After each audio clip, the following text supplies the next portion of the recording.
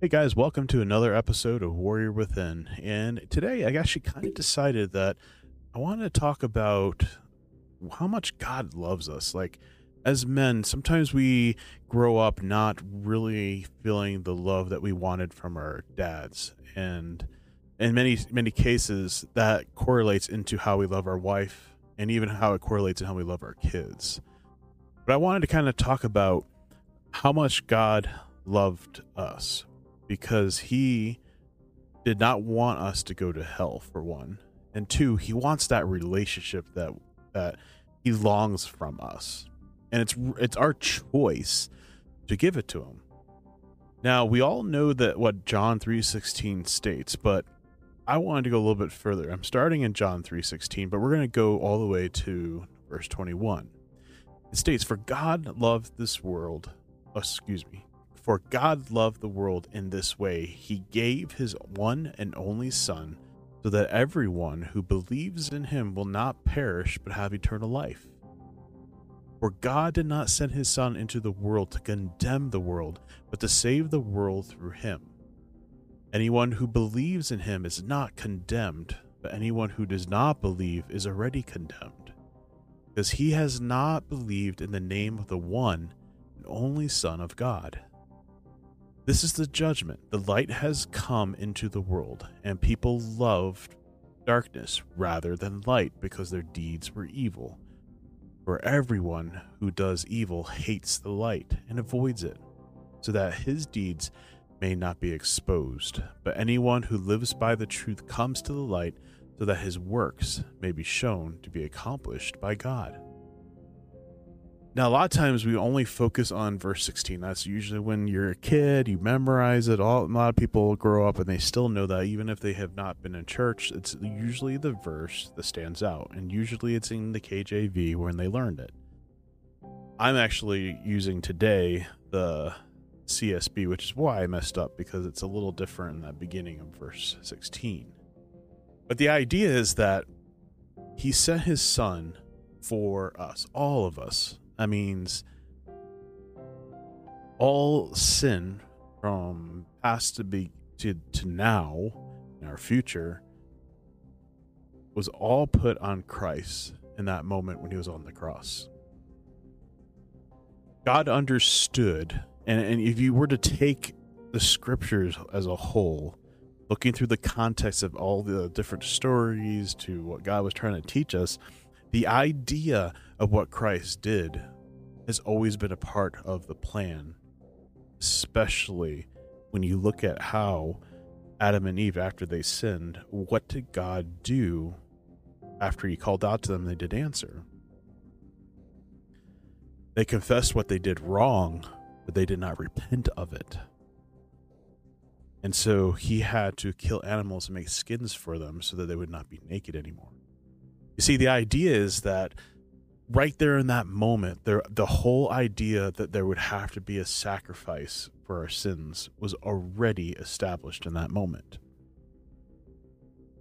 And if we keep going throughout the scriptures, we could see it over and over again. Like, another good example is Noah's Ark. The idea that the ark was created by God to save Noah and his family, right? And then the animals, right? So we take that imagery, we understand what that means, because it's supposed to be the picture of who Christ is. He saves us from the sin, which is the punishment, which what happened to the world, which was the great flood, right? Now we got to look at that picture and understand that that's the image of what Christ did when he came. He came and was basically the perfect design. Remember, God gave Noah the perfect design for this ark for all the people that were going to have to be in there, plus the animals. And I'm sure for the supplies and, so forth, right? So the imagery we see once again is a savior or some type of saving device. And then we have, I'm sure if we were to nitpick all through all the stories, we could find different points where God puts someone in position like Esther, specifically in the purpose to save his people. It's an ongoing imagery that our sin nature without God is going to separate us, and death is always the answer. And then we get all the way to where Jesus comes. Most of the Jews in that time were hoping for some warrior hero to come in and save them. But the reality is he was there to save everyone, the world, from the sin that separates us from God. You see, the idea of these verses when you read them is that we rather be in darkness so that we can do evil things. That is our nature. And ultimately, if you don't know Christ, you're going to hate the light. You're not going to like God. You're not going to like what Jesus has said. You're not going to like the idea that sin is wrong. Because we live in a culture where it's so hugely focused on, as long as I don't hurt anybody, then it shouldn't be considered wrong. As long as we both consent, it should not be wrong. People mock the idea of sin. We soften it. We make the blow of sin feel like it's getting hit by a balloon, and then it loses its fizzle because it's like, oh, well, if it's not really like murder, then I guess it's not really a bad sin and God's not going to punish me for that. Wrong. I mean, in scripture, it says clearly that sin is going to separate us from God. So if you go and accept Christ, but then you're still living like the world, I would have to ask the question, are you sure that you accepted Christ as your Savior? Because there should be a change in you. You should not be wanting to be like the world or chasing after the world. You should be chasing after Him, seeking out who He is and wanting what He wants for you, not chasing after what the world wants for you. That includes every aspect of your life, because we've talked about it. How open is your life to God? Have you really allowed Him in? Have you really opened the door to Him? Does He really have influence in all aspects of your lives, from your marriage to even if you were dating, your romantic interests, school, work, getting a car, buying a house, moving, what church you go to, what school you should go to, how you should treat people? Like, how involved is God in your life? Because if He's not, then you're basically trying to live out a life the way you think is the right way to live, and you lose sight. Because ultimately what happens is that I honestly believe if you accept Christ, there's going to be a change in you, a desire to want to go after Him more. Now, don't take me wrong. Our world and our life and things that happen around us do impact our relationship, and it does cause sometimes I guess you could say like a drift that kind of separates us from God, because we sometimes don't get the discipleship that we're supposed to have. That means, being part of a church is actually teaching you truth and is also trying to help your walk and encourage your walk. I mean, when was the last time that you actually saw people confront somebody for a sin that they're doing that is wrong, but you're so afraid to lose them as a friend and nobody says anything? And they allow that sin to kind of lead. And then you see people who should not be in leadership who are leading the church while they're living in a sinful lifestyle. Not in today's culture, the idea of you living with somebody that you're not married to is not necessarily a wrong thing, because you love each other. But there's no commitment, there's no connection, there's no vow between you two. So that makes it easy if things were to break up. Oh, well, he can go or I can go, and it works out really well, right? Nobody's the wiser, nobody gets hurt. But the truth is, you're living together. If you're with your girlfriend but not married, no, God's not gonna bless that, and He's not going to encourage that, and He's not, definitely in the scriptures, is not saying that's okay. Oh, that's just a lesser sin, no problem. Because I can probably say, how many of you guys can put your hand up and say that you've never had sex with her? I'm sure the majority of you are not going to be raising your hand. You see, we're forgetting the understanding of what the unification between a husband and wife is supposed to be about, and we belittle it. Because if we make a vow of marrying this person, hey, a year later I don't feel that connection anymore, it's like we need a way to be able to get out, and you know how messy divorce can be.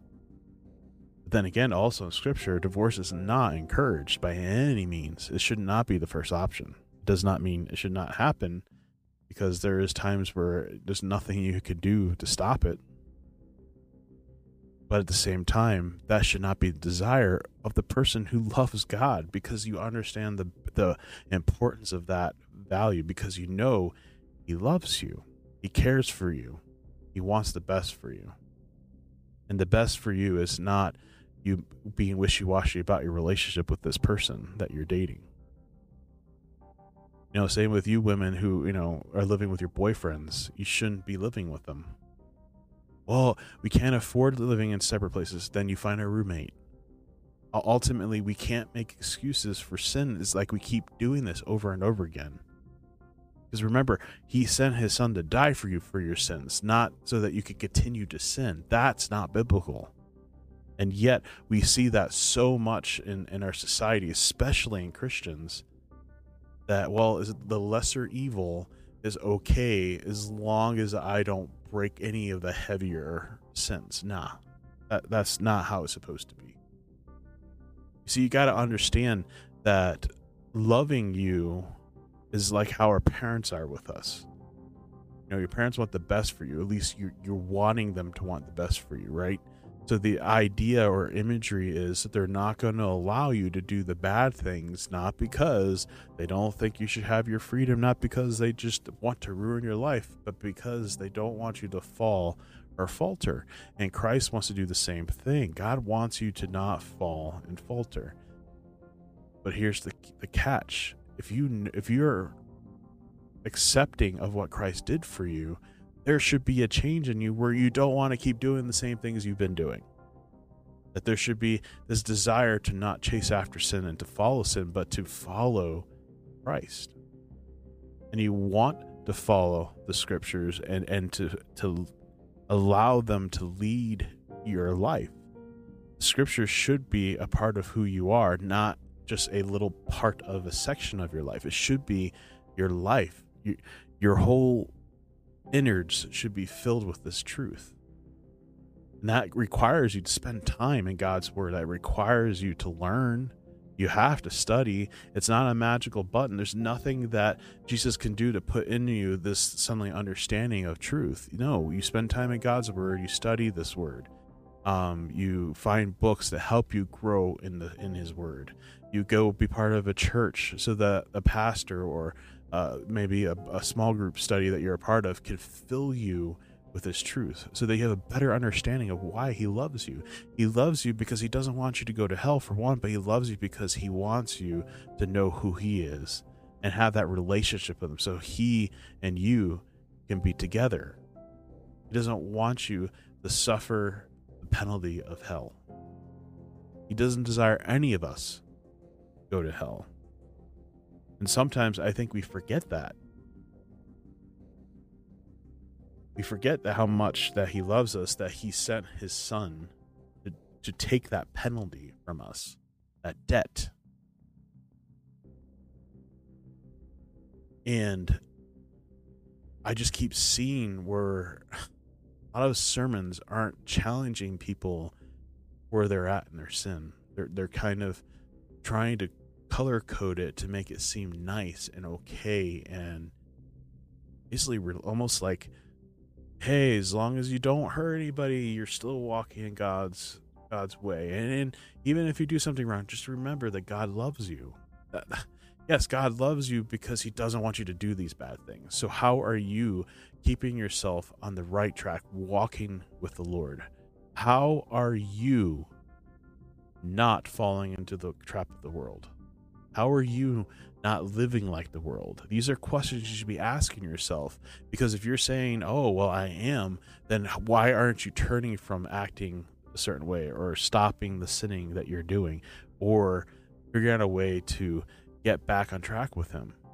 Because you can't say, hey, well, if COVID's, blah, blah, is stopping me from being able to go to church. I'm like, but there's online stuff you can be a part of. There's sermons you can watch online. There is, I'm sure, online small groups that you get a part of.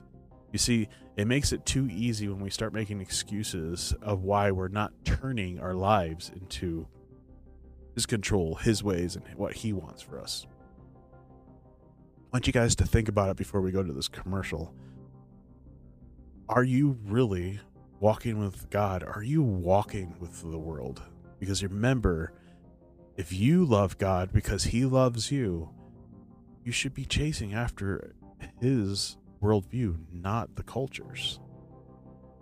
I want you to think about that as we go to this break.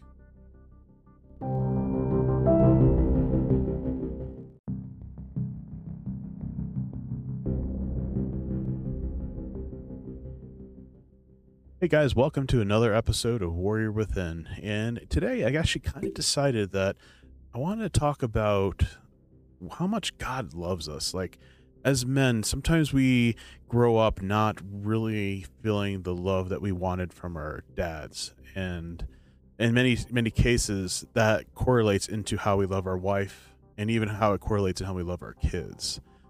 But I wanted to kind of talk about how much God loved us, because he did not want us to go to hell, for one.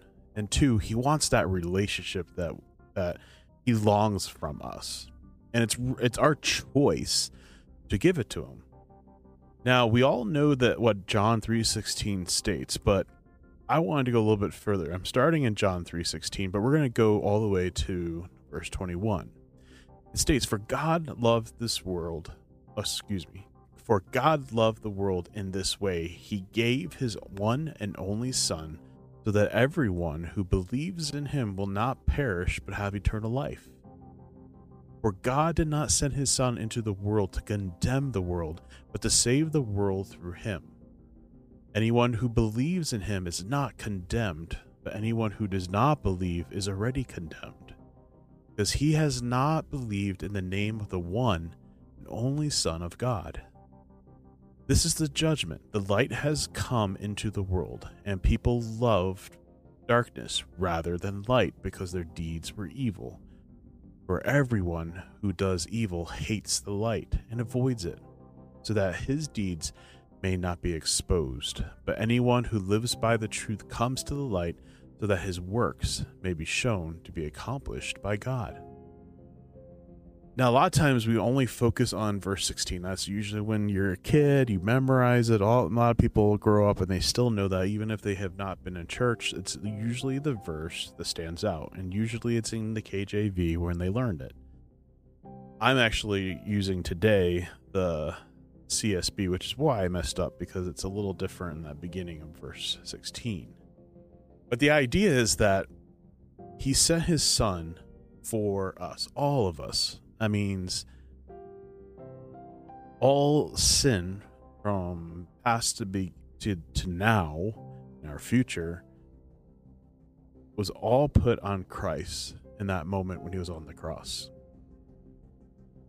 God understood, and if you were to take the scriptures as a whole, looking through the context of all the different stories to what God was trying to teach us, the idea of what Christ did has always been a part of the plan, especially when you look at how Adam and Eve, after they sinned, what did God do after he called out to them and they did answer?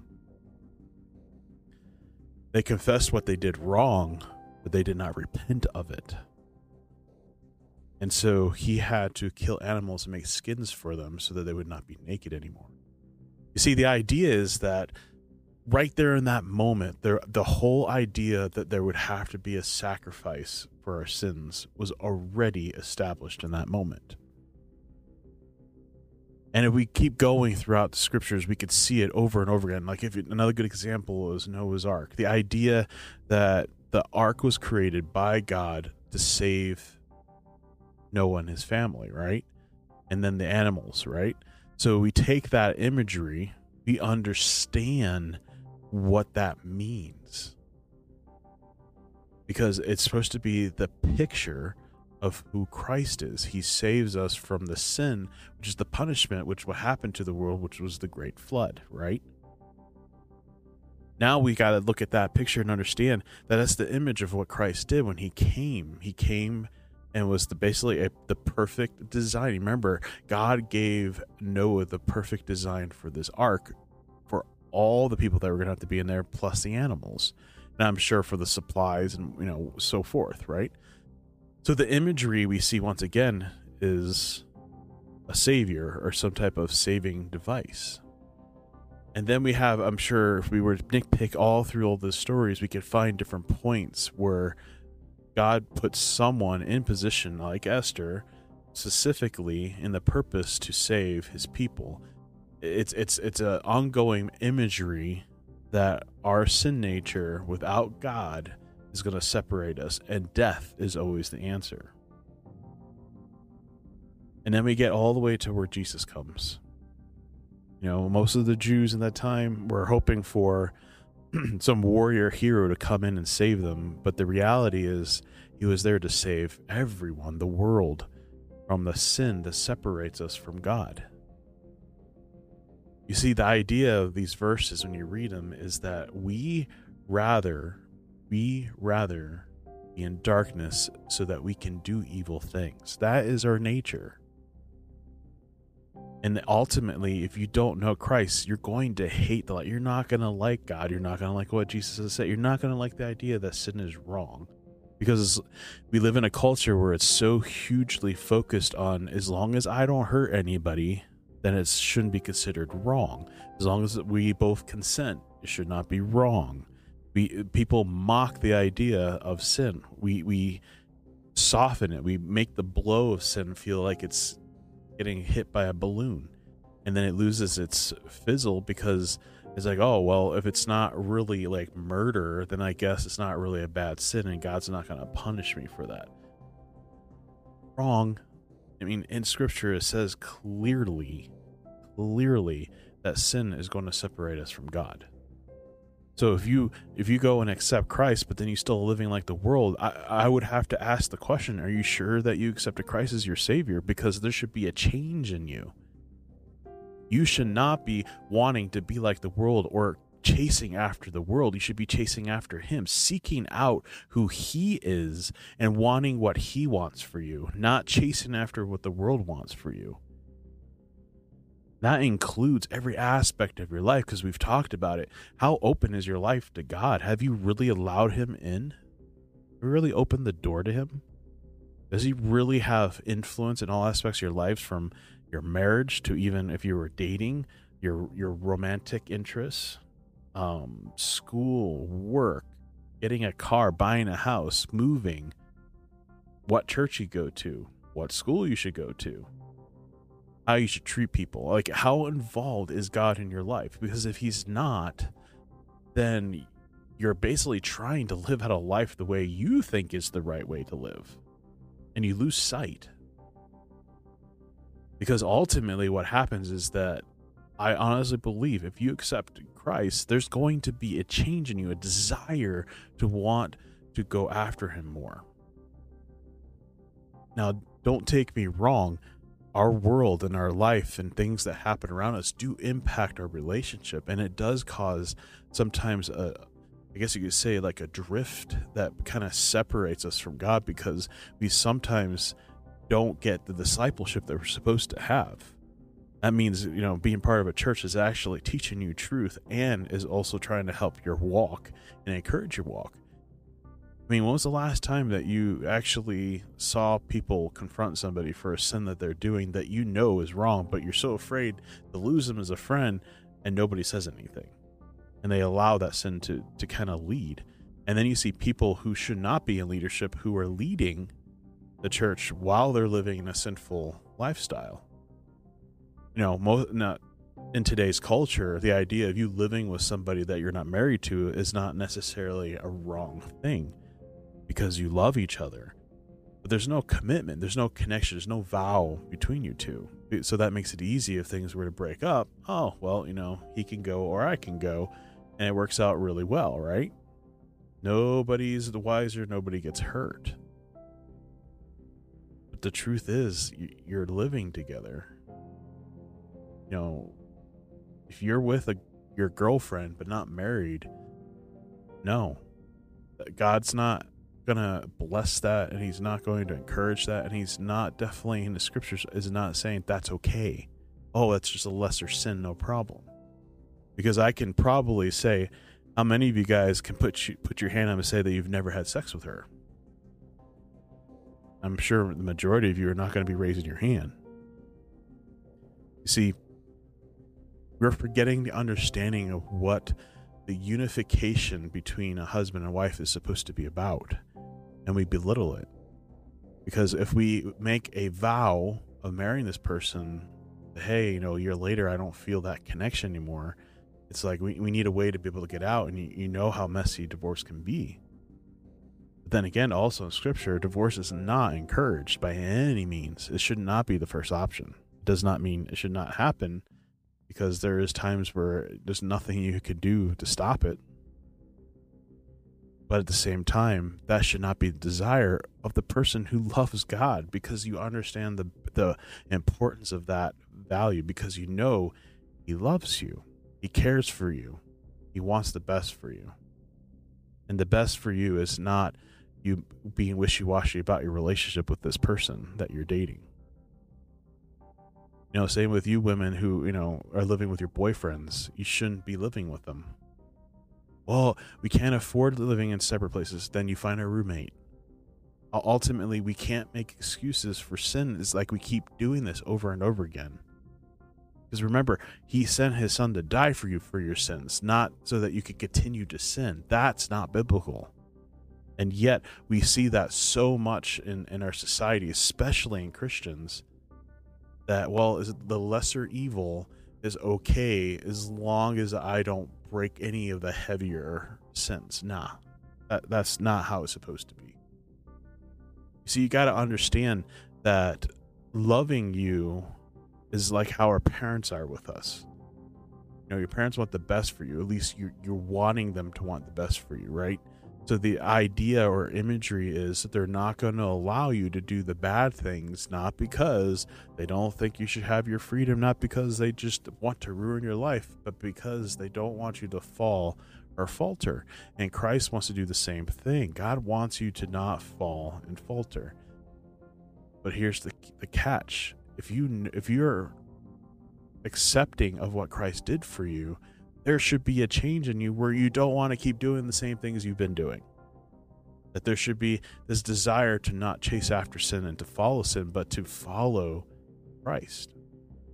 And you want to follow the scriptures and to allow them to lead your life. The scriptures should be a part of who you are, not just a little part of a section of your life. It should be your life.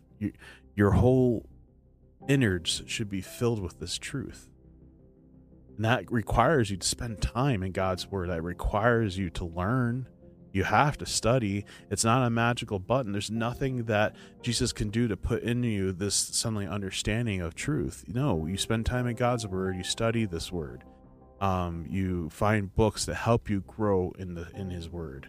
You go be part of a church so that a pastor or maybe a small group study that you're a part of can fill you with his truth so that you have a better understanding of why he loves you. He loves you because he doesn't want you to go to hell, for one, but he loves you because he wants you to know who he is and have that relationship with him so he and you can be together. He doesn't want you to suffer the penalty of hell. He doesn't desire any of us to go to hell. And sometimes I think we forget that.